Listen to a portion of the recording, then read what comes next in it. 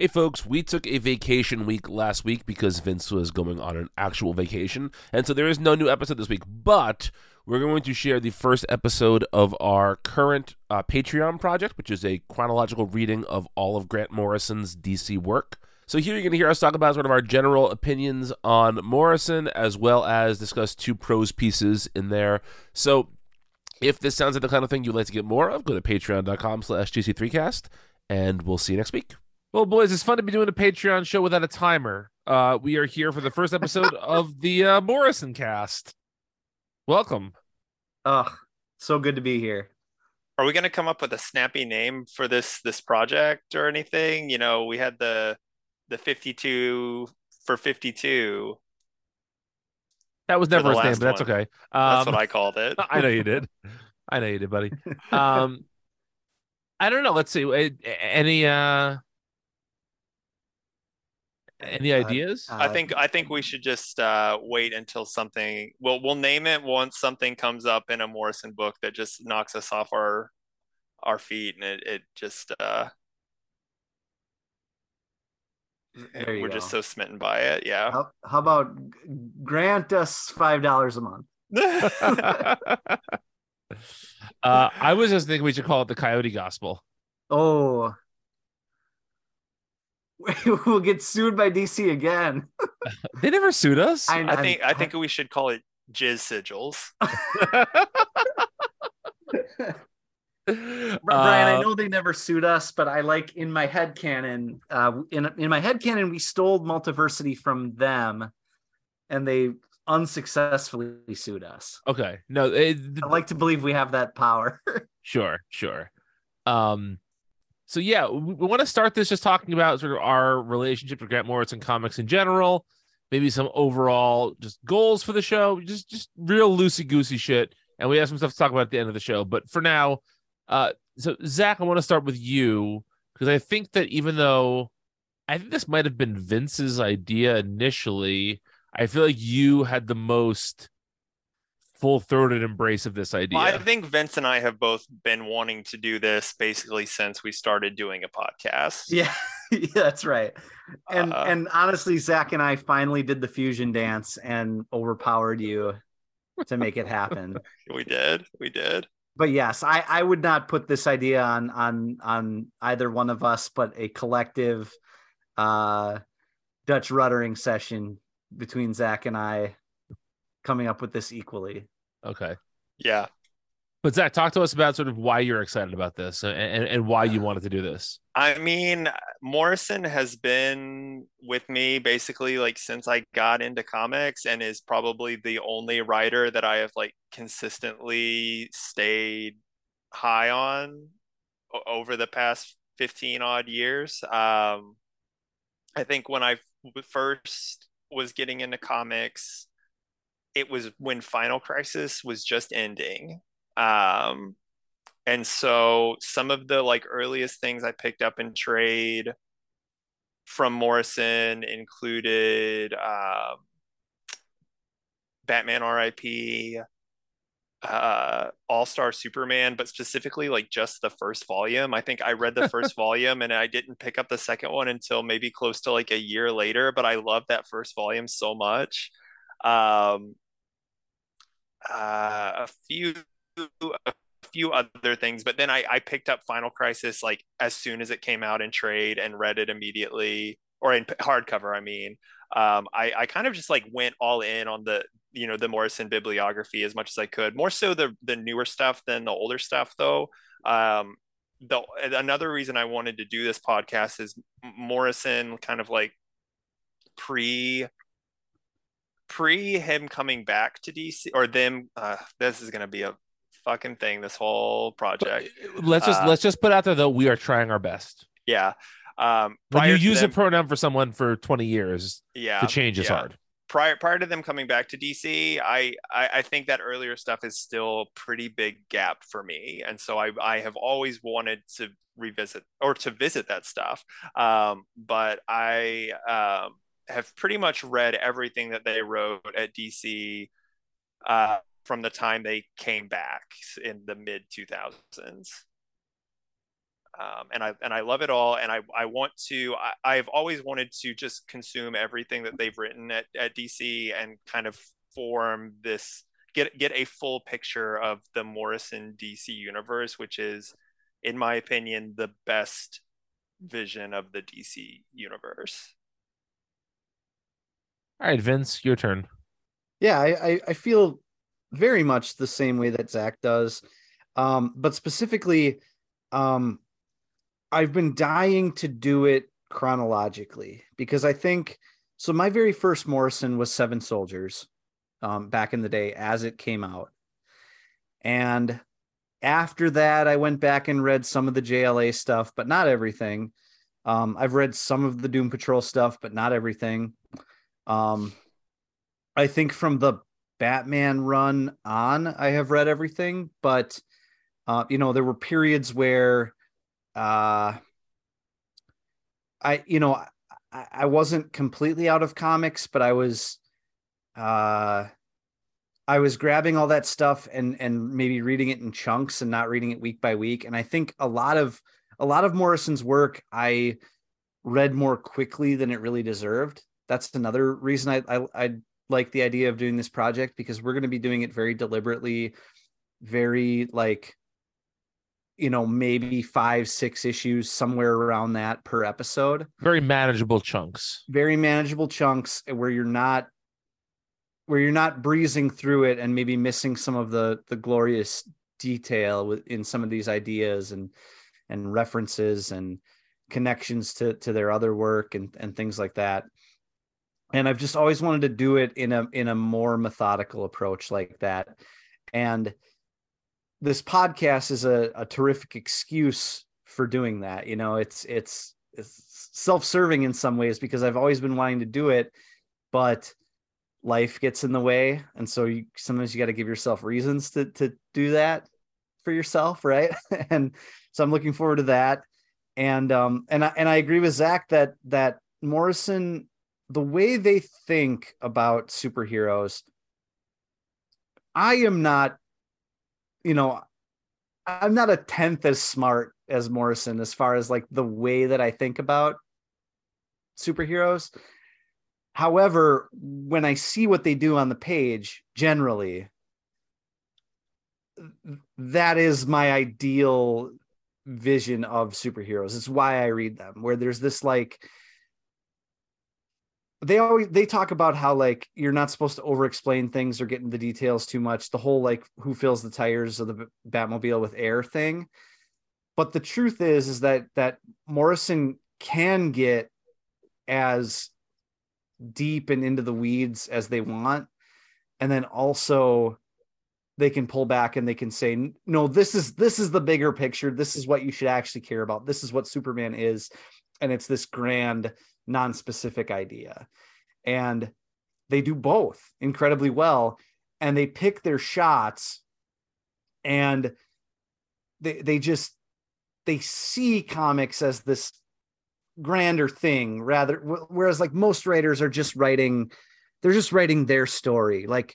Someone is just coming in and writing a Batman story, and it doesn't have this grander musing on the medium itself or on the nature of the thing, right? It's just, I'm telling a Batman detective story, right? And while those stories can certainly be good, they're not, I'm looking for transcendence, and more often than not, I feel like Morrison gives that to us. They're not totally without their scars as far as, we will come across things that I don't love. But I think for the most part, that vision is kind of my ideal vision of why I enjoy superheroes. Even just, to tip my hand, returning to some of this stuff or reading some of this stuff for the first time is reminding me why I fell in love with comics in the first place. So, yeah.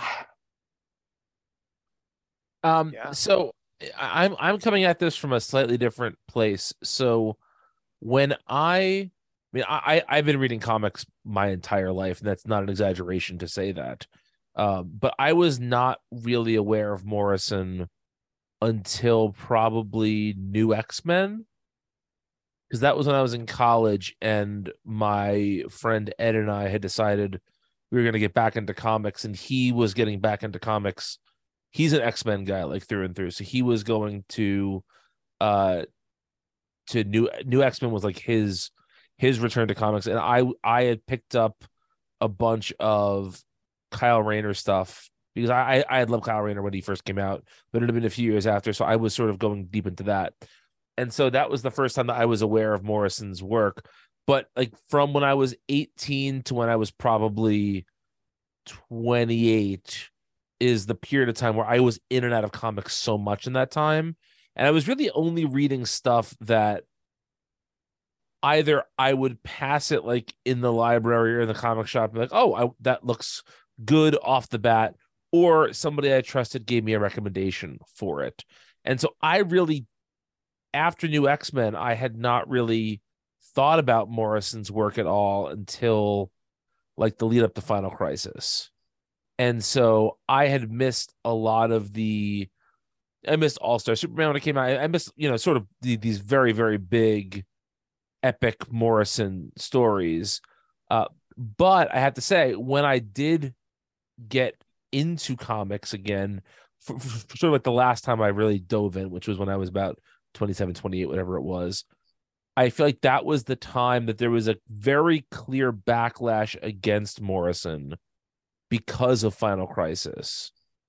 And I think that has almost entirely been forgotten from folks, how divisive that book was. And not just how divisive it was, but also like it came out in a very delayed, fractured form. And so I think a lot of people were just just did not appreciate what Morrison was doing. And because I was just sort of getting my footing in like that modern comics era, I never really went all in on Morrison in the way that other folks did at that time, because that was also like, that was the peak of the Jeff Johns Green Lantern, and I loved that. And I dipped my toe in here and there, and it wasn't until Batman and Robin that I was like, oh, now I sort of get the Morrison hype. But even then, I felt like there were moments in that book that I thought were a little bit much from a storytelling perspective, which looking back now, I don't feel that way. But at the time, I felt like this is too cute by half in parts. So although I appreciate Morrison's work quite a bit, I am not sort of the slavishly devoted Morrison fan that I have friends that are, You mean that we are? I wasn't even, no, I'm talking about some other folks, but you guys are certainly, I would say, bigger Morrison fans than I am. But I wouldn't say that I was gonna. Do you know bigger Morrison fans than us? I I mean, would be offended. I'll Matt fight fucking them. Malikoff named a comic site after a rumored Morrison title. That is true. That is true. So Matt did get me to help write a not it wasn't an annotation because I don't think it wasn't out yet, but it was like a primer for Multiversity when it was finally coming out, and that's probably like the most fun I've ever had writing anything for the site ever. but yeah, so so anyway, so my point of being is that like but also I have read their entire Animal Man before. I've read a big chunk of JLA before, so there's a lot of stuff I've read, but I have never, and we've discussed this before, I don't have the same, I have to read every work by X creator impulse that you guys, but especially Vince, seems to have. I have that about other media. I am obsessed with seeing like an entire director's oeuvre, or listening to every recording artist, like every That's recording by wild. certain. Yeah. But for comics, I have just never had it. I have it with characters and I Yeah. have it with runs, but I've never felt like I need to do that for a creator for a comic. So this is, again, it's not that I am against this at all, or even that I'm down on this because of who it is. I'm just kind of, this isn't how I would naturally plan to read my comics. I think I am not uh anywhere near the way Vince is. Although I think sometimes I act like I am, but I like to think about it more so than actually do it. But Morrison is one of three writers who I have really had that urge and even tried to act out on it. Um, can you guess the other two? Alan Moore. Alan Moore, yeah. No, no, What? no. We've talked about that before, though. I mean, yeah, but it's not one that's like in my heart. I have to do it before I die. Oh, is it fucking aren't you already doing that on One Piece Club? Well, that doesn't count. Yes, I am reading basically everything that Oda has ever written, but it's only one thing. No, they are Cape comic writers primarily, Cape comic writers. Okay, Cape so comic not a and some mangaka. indie stuff, and some indie stuff. Oh boy. I feel like So- it should be obvious So from not the like things I not talk about. not Urasawa. No, no.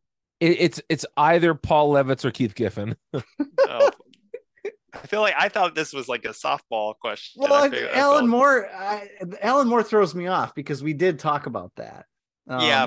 That's not Do you one want me of to just them. tell you who they are? No, Please. hang on. sorry. Wait. Hickman. Yeah. Okay. Who I have read everything that Hickman has ever written for Marvel. Nice. God, who is the other one if it's not Moore? Because we just talked about this. I mean, it's not Wade, right? No, Oh, Johns. no. No, I don't know. I'm lost. You can say it. Al Ewing. Oh, yeah. Okay. I All forgot right. the Marvel simp is logged on. Yeah. You're on the wrong show, pal. Yeah. Yeah, I know. Uh, AKA the two writers who have come closest to Morrison. being Morrison for me.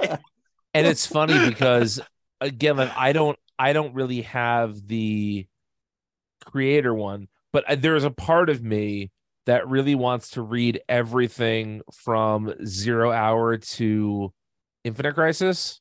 So you just like eras, time frames. Yeah, Vibes. to me that's just so much more interesting because you get the good with the bad, and you get these tangents that go off that will never come back. Like all that stuff to me is just that is far more interesting to me. Well, so that's interesting that you say that though, because I think we are going to find that same thing within Morrison's bibliography. Yes, but it's not I going to think- all hang together the same way.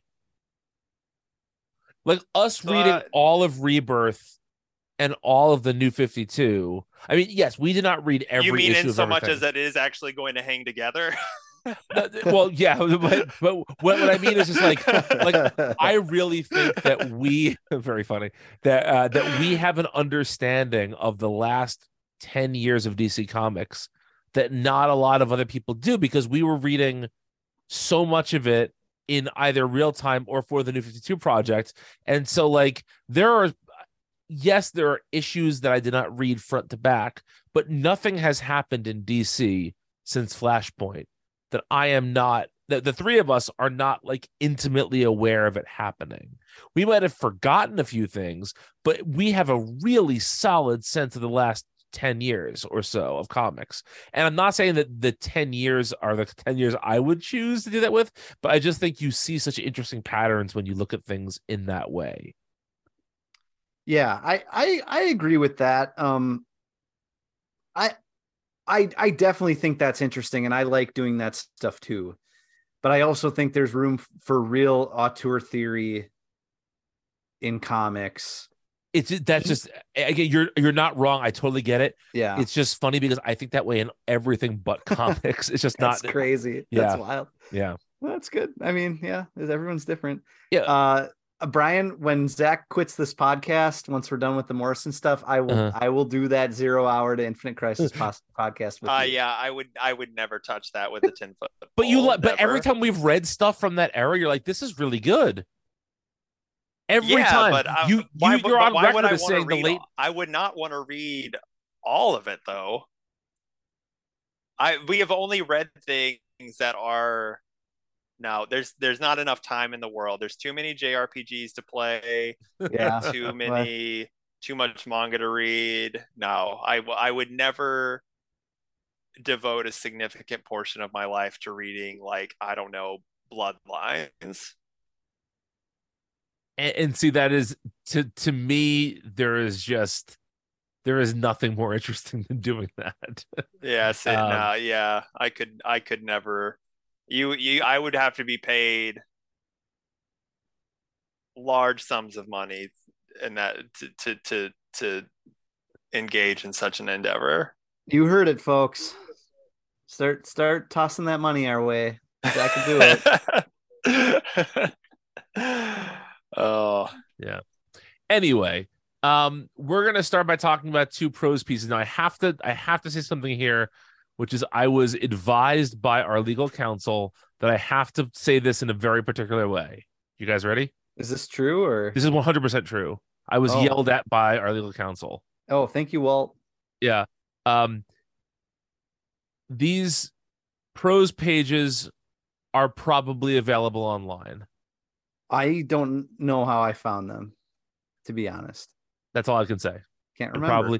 probably found online. We cannot provide anything about them No. or even where to find them. So, I mean, I eBayed an old copy of the 1986 UK Batman Annual. you actually made 3 copies of it and sent them to us so that we all had actual copies of it. Yeah. yes. That's right. Anyway, which of these chronologically came first, Vincey? I believe the Batman one. Okay, so we will start by talking about The Stalking, which is written by Grant Morrison, had a couple of illustrations by Gary Leach. And Boom, those illustrations. yes, They are very nice. do you have written down somewhere where these were originally published besides just in UK DC stuff? I think that's it. I think it was the UK. This was in the UK Batman Annual from 1986. That's what it was called. Okay. And the Superman one we'll talk about later was the UK Superman Annual 1986. So these very likely have probably not been published in any like American release. I do not believe so. Almost positive. Yeah. It's amazing to me that Morrison has written so much Superman and Batman that in some trade they wouldn't just put these 3-page stories in there, like yeah. just as a piece of bonus material. Yeah. And maybe that is somewhere, but I was thinking, I was like, as a like floppy, I imagine they probably never saw release over here. Because I think that was the case with a lot of that kind of British comics material of the era, is my understanding. Mm-hmm.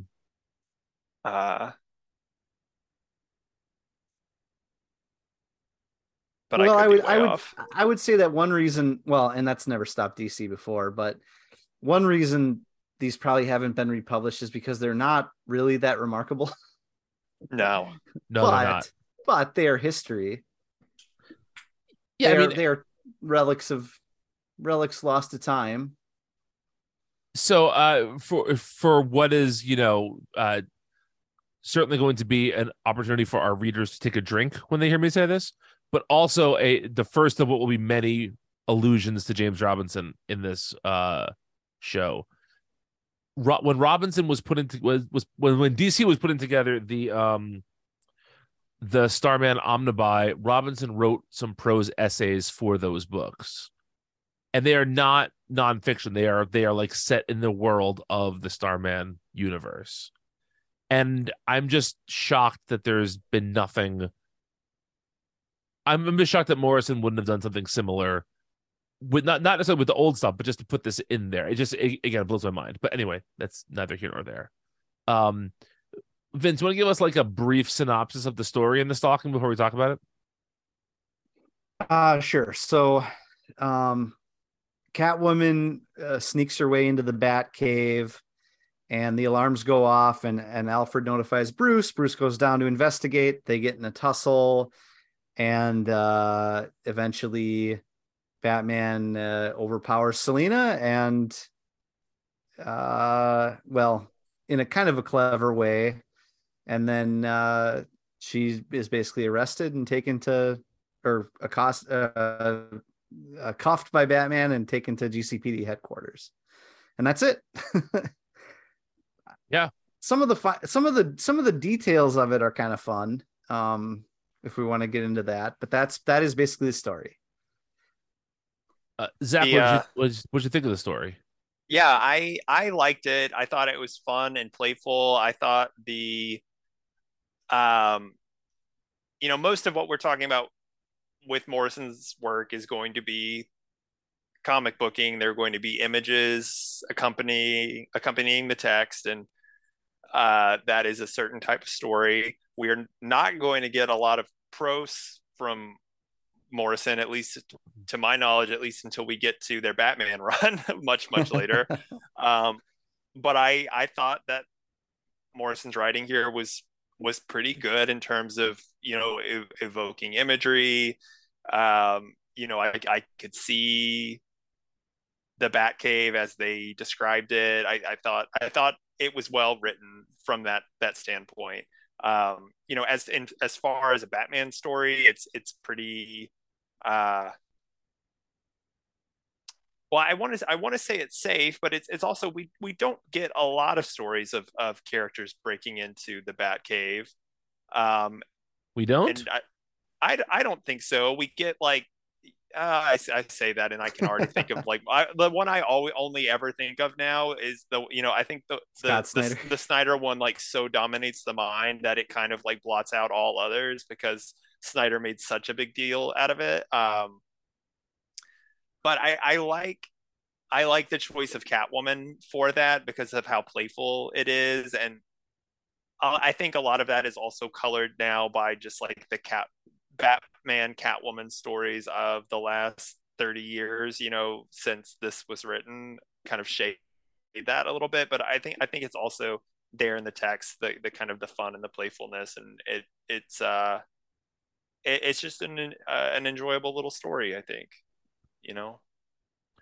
Yeah, I don't disagree with any of that. So this was certainly before my time, but there was a re-release I'm going to talk about in a minute. But there was a TV series that was on in the late '60s called The Adventures of Batman, and it was like it was 4 or 5 years before Super Friends, and it was by a company called Filmation, and they did a series for Aquaman, for Superboy, for Superman, and for Batman. And in 1985, apparently, they released all of these like 5 episode bundles on VHS.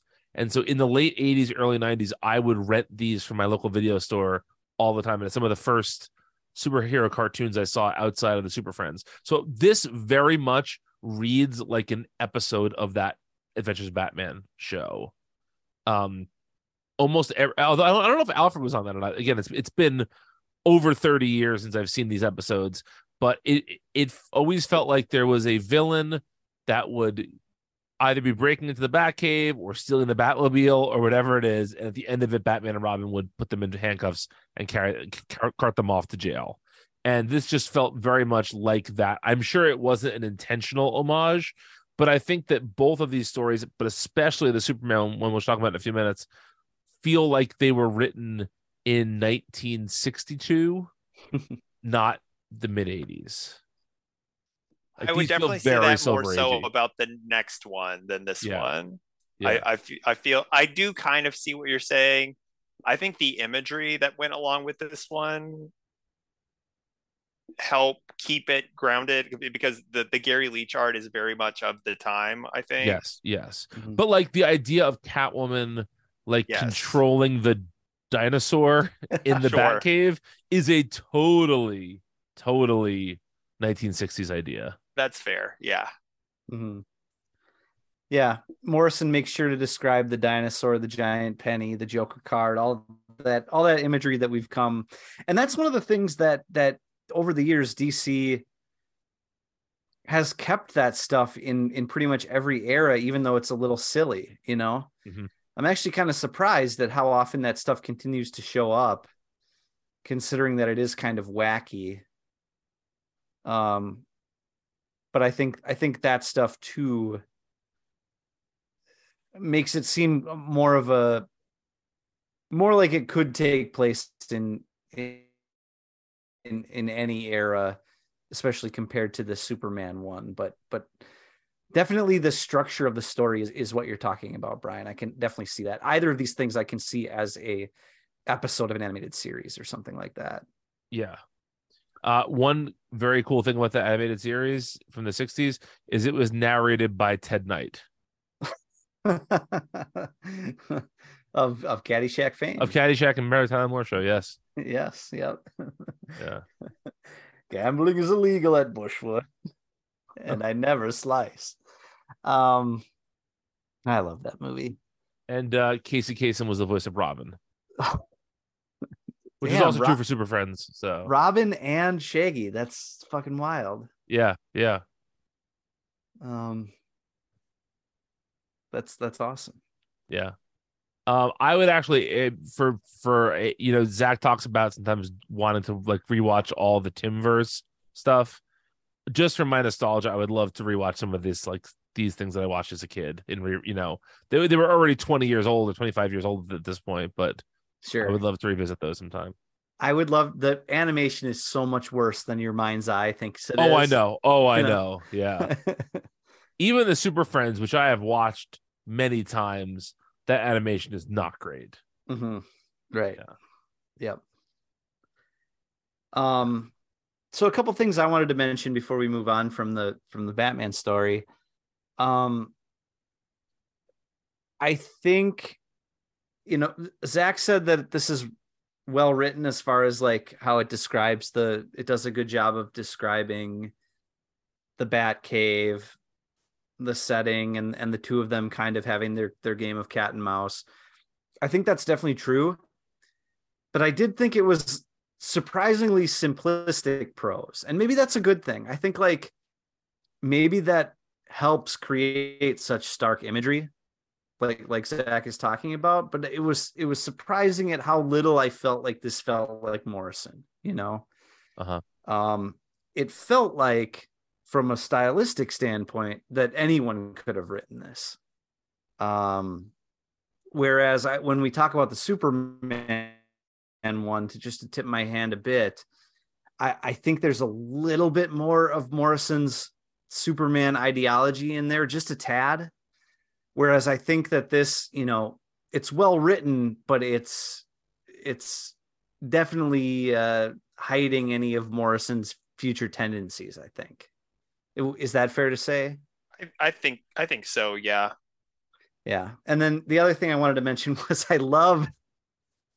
do love the last couple sentences of the story where Bruce is taking Selina to GCPD headquarters in the Batmobile, and he says something to her and then it pauses, and she basically says, look, I know what joke you're gonna make. I've heard it a million times. I don't need to hear it. And then he says it anyway, that curiosity killed the cat, which is so, I love the idea that Bruce has this like killer, like Arnold Schwarzenegger line or something that he's going to deliver regardless of whether she guesses what it is or knows what it is. Like he's just so pleased with himself. I mean, it's basically the scene from C Lab that you put on the Discord today. Like, want the mustache on or off? Off. Too bad. Please. Too bad. It's exactly that. It's just it is that. That's very good. That's very good. It's also something you could hear Adam West saying too. It's, absolutely. It's definitely. Curiosity killed the cat. Yeah, it's not far off from Bon Voyage, pussy. yeah.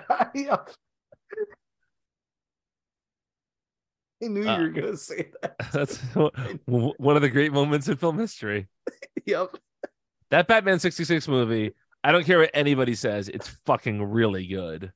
It's cinema, that's for sure. That movie, first of all, it has some of the best opening credits of any film of all time. The opening credits for the Batman 66 movie are amazing.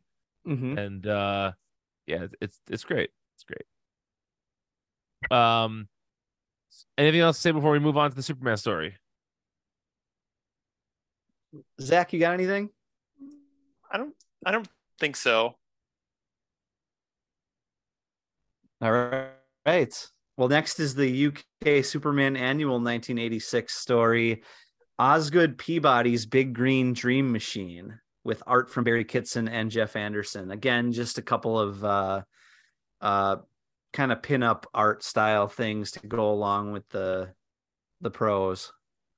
The title of this sounds a lot like a Troy McClure movie. Yeah, you might remember me from such films as Osgood Peabody's Big Green Dream Machine. Yeah. Yeah. Absolutely.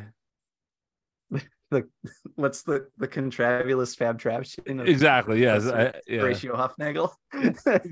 Yeah. Although the two best Troy McClure movies come in the same episode. He says them back Gladys to back. the Groovy Mule. Nope, that's a very good one too, but it's not the best of two. The best two are Smoke Yourself Thin and Get Confident, Stupid. Yeah. Yeah. Anyway, go ahead. Indeed. You want me to give a quick summary? Sure. Yeah, why not? Okay, so the leaders of some major crime syndicates are gathered around to hear from a wacky inventor about a machine that could potentially take down Superman by analyzing his brain, basically, and finding weaknesses and phobias. And basically, this inventor, Osgood Peabody, needs to convince them all of this, that it's going to work, probably for his financial gain, right? And eventually, of course, Superman stops the invention and the inventor in his tracks before he can get his comeuppance. So pretty simple story. But again, I think this one has a little bit more of a Morrisonian bent to it than the Batman one does, and we can get into that. But Brian, what did you think of this one? So I enjoyed this one more than the Stalking, if we're sort of ranking them in terms of just like pure enjoyment. But this is an incredibly out of time story. What year was this published? 85? 86. 86? This 100% feels like a Silver Age story. Yeah. There's almost nothing in this that makes you think that this is not a Silver Age story. There in the Silver Age, there were tons of wacky one-off inventors coming up with robots and clones and bizarre machines to take down heroes, and then you never saw them again. Yeah, even the twist at the end of this is an incredibly Silver Age twist. Yeah, it's great. It does make sense. I think that Morrison would be writing those kinds of stories, especially at this point, because at this point, the Silver Age is what, like 10 to 20 years in the past. About 20, yeah. Yeah. Which is when they would have been growing up reading comics. And so that would have been pretty influential. And we see that, we have seen that, when we were getting into comics, the like Bronze Age was the, like, everybody was aping the Bronze Age, now everybody is kind of, comics are just so cyclical. And now I feel like comics have now reached the point where, like, everything is fair game for regurgitation. But we are very much in like a 90s. I mean, it wasn't that long ago that like the X-Men books were embracing some of the 90s stuff. Very much DC was harkening back to the 90s with the New 52 a bit. Even with some of this Wildstorm stuff, we're getting into 90s, maybe early 2000s. Yeah, like things do seem like they go on like a 20-year cycle. Yeah, pretty fairly. Yes, absolutely. Zach, what'd you think of this? It was extremely goofy and fun. I liked it.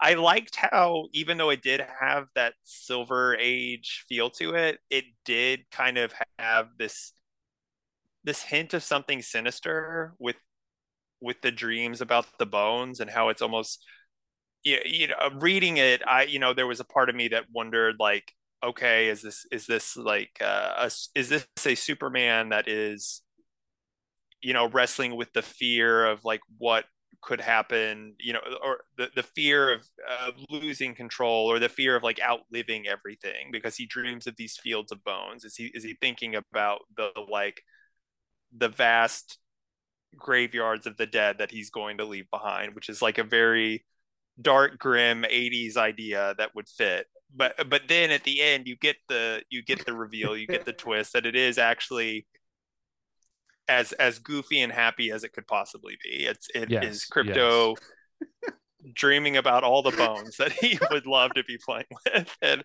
I do like thinking about that in terms of the time when it was coming out, is a very fun subversion. And I think the way that Morrison writes it, even though it is the from the get-go, it is not really trying to trick you into thinking it is something dark, like it that from the title alone and the premise. But I do like that it is kind of dancing around maybe some of that kind of darker edge of the 80s, and then doing a little dance on top of it. Yeah, definitely. I as I was reading it, I kind of was a little creeped out by you could imagine if this were like a film or something. And I hate doing that with comics. Like, I don't want to make it sound like, you know,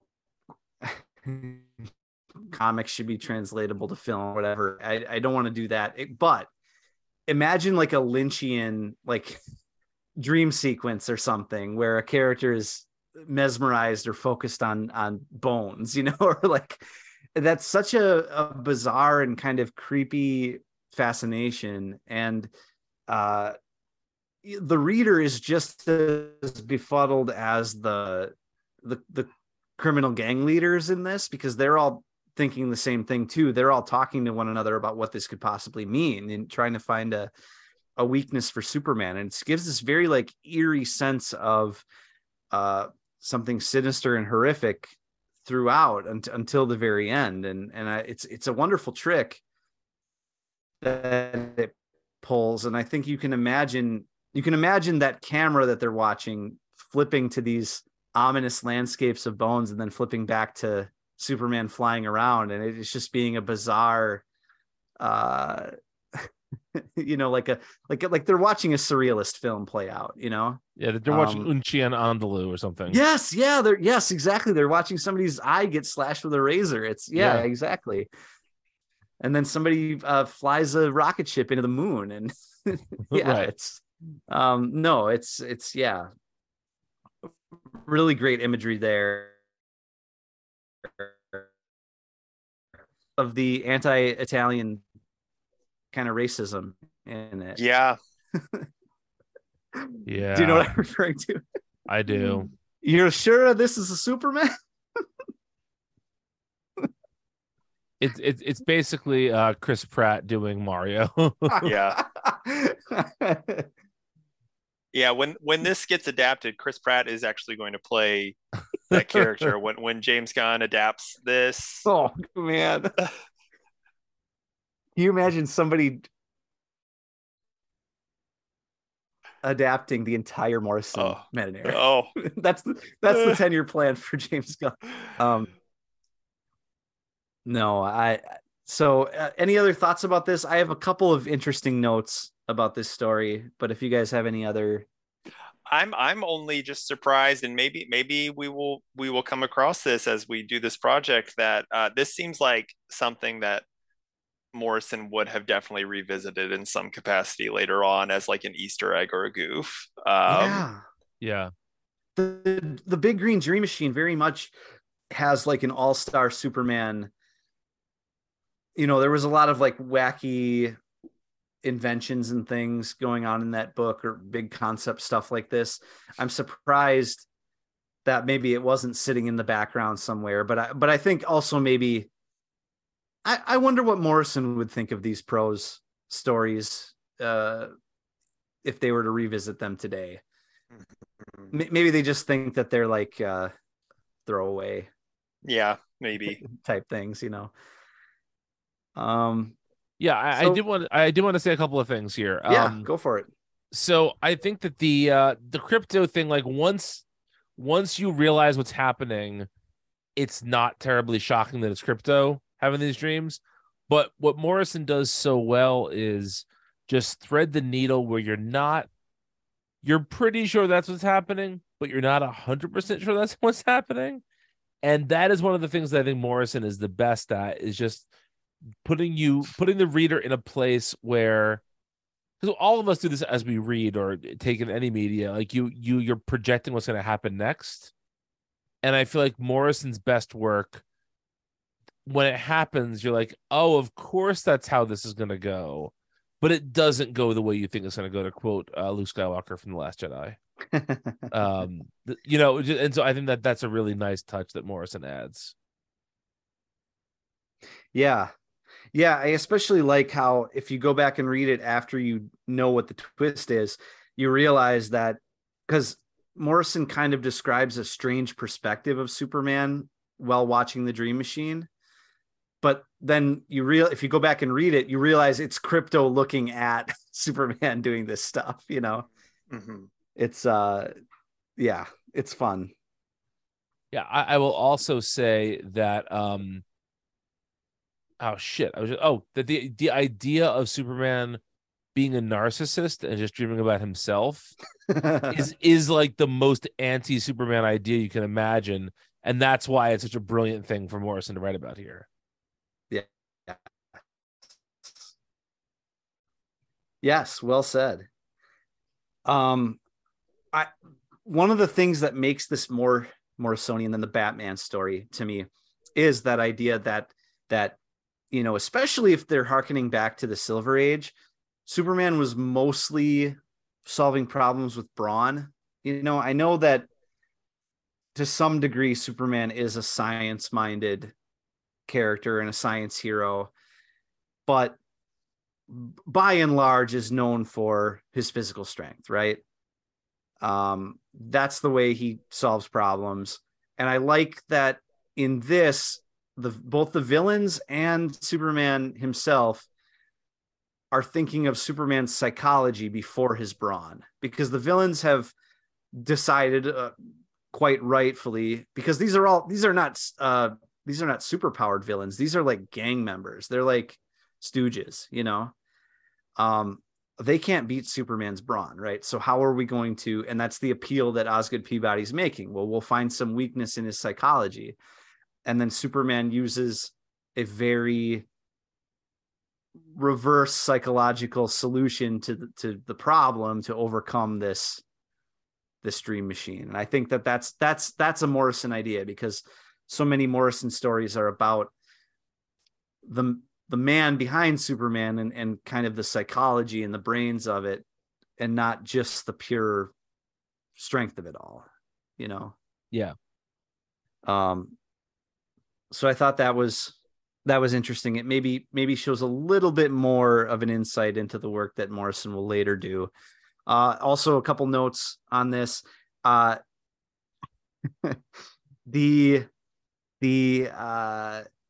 putting the collar, or putting the machine sensor on Crypto, results in a great drill tweet from Drill's Cannon, which is: bone prank, drop pieces of your skeleton in strategic locations to spook nincompoops and lamos. And then also one note I wanted to make on this, Osgood Peabody actually did appear in one issue of a DC comic. However, it was before the Superman annual. It was a issue of Batman written by Denny O'Neil, art from Neil Adams. And we know that Morrison's Batman run would later be very much influenced by O'Neil and Adams' time working on Batman. But in that comic, Osgood Peabody was an inventor who invented a machine that duplicated handwriting and would commit crimes that way, or aid people in committing crimes by duplicating handwriting perfectly. So interesting that Morrison would grab that name make it an inventor character and just use them to a different end. Yeah. Zach, anything to add about this? Mm-mm. I'm good. Does that do it for the first episode? I think so. Have we mentioned anything about the structure of this series at all? Oh, we that did we're a little doing? bit, but go ahead and do it. Well, I was just gonna say, we're gonna be doing, 5 or 6 issues. I think we'll probably mention before the next episode comes out, so people can follow along kind of which issues we're reading, or at least give a rough estimate. And then also we're taking breaks at as yet undetermined intervals whenever Brian gets sick of talking about Morrison. That's not when we're going to take breaks, but yes. When are we taking breaks? I figure like when there's a natural moment to take a break. Like for instance, Animal Man's a pretty short run, but how long is Morrison on Doom Patrol for? I think it's 6 volumes of trades, so it's gonna be like 2 months. Yeah, for us. So I would say maybe after Doom Patrol we'll take our first break. Okay. Does that sound reasonable? Yeah, and the breaks are going to constitute us looking at different works that we've been meaning to read and cover for the show, or things that we've wanted to read, such as like what have we talked about? Starman. Well, here let me give you.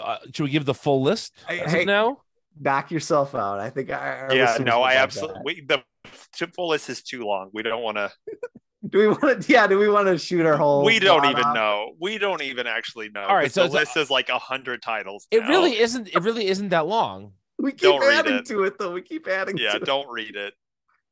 I would just say it's only 21 books long right now, and we will never cover all of those. Says you. There's no way. Right. We don't have 21 breaks, and some of those series are like as long as. It would take us so long. We will be doing this podcast for the rest of our lives. I mean, that's my goal. You know that already, though. I mean the Morrison one, because we're going to take so many breaks. I'll just give a couple of teases here, okay? Throw out a few obvious bones. The New Krypton saga. That would be a holdover from our crisis management series. Yes, that we never got to. The Longbow Hunters, the classic Green Arrow story. Keith Giffen's pre-Flashpoint Doom Patrol. Joe Casey's Wildcats. Wednesday Comics. Yeah. And Superman Red Sun. Nice. Just a couple. But we have 21. I think Vince had advocated for doing like a random number generator or something to figure out which one we're going to read at any time. But some of them are conditional. Like I know there is one that I picked that Zach picked a follow-up to. So we'll have to have some sort of, oversight to this, but that's okay. Right. But yeah, so for next week, we're going to be reading Animal Man number 1 through 5. And please read along with us, and we'll talk to you guys then. Bye.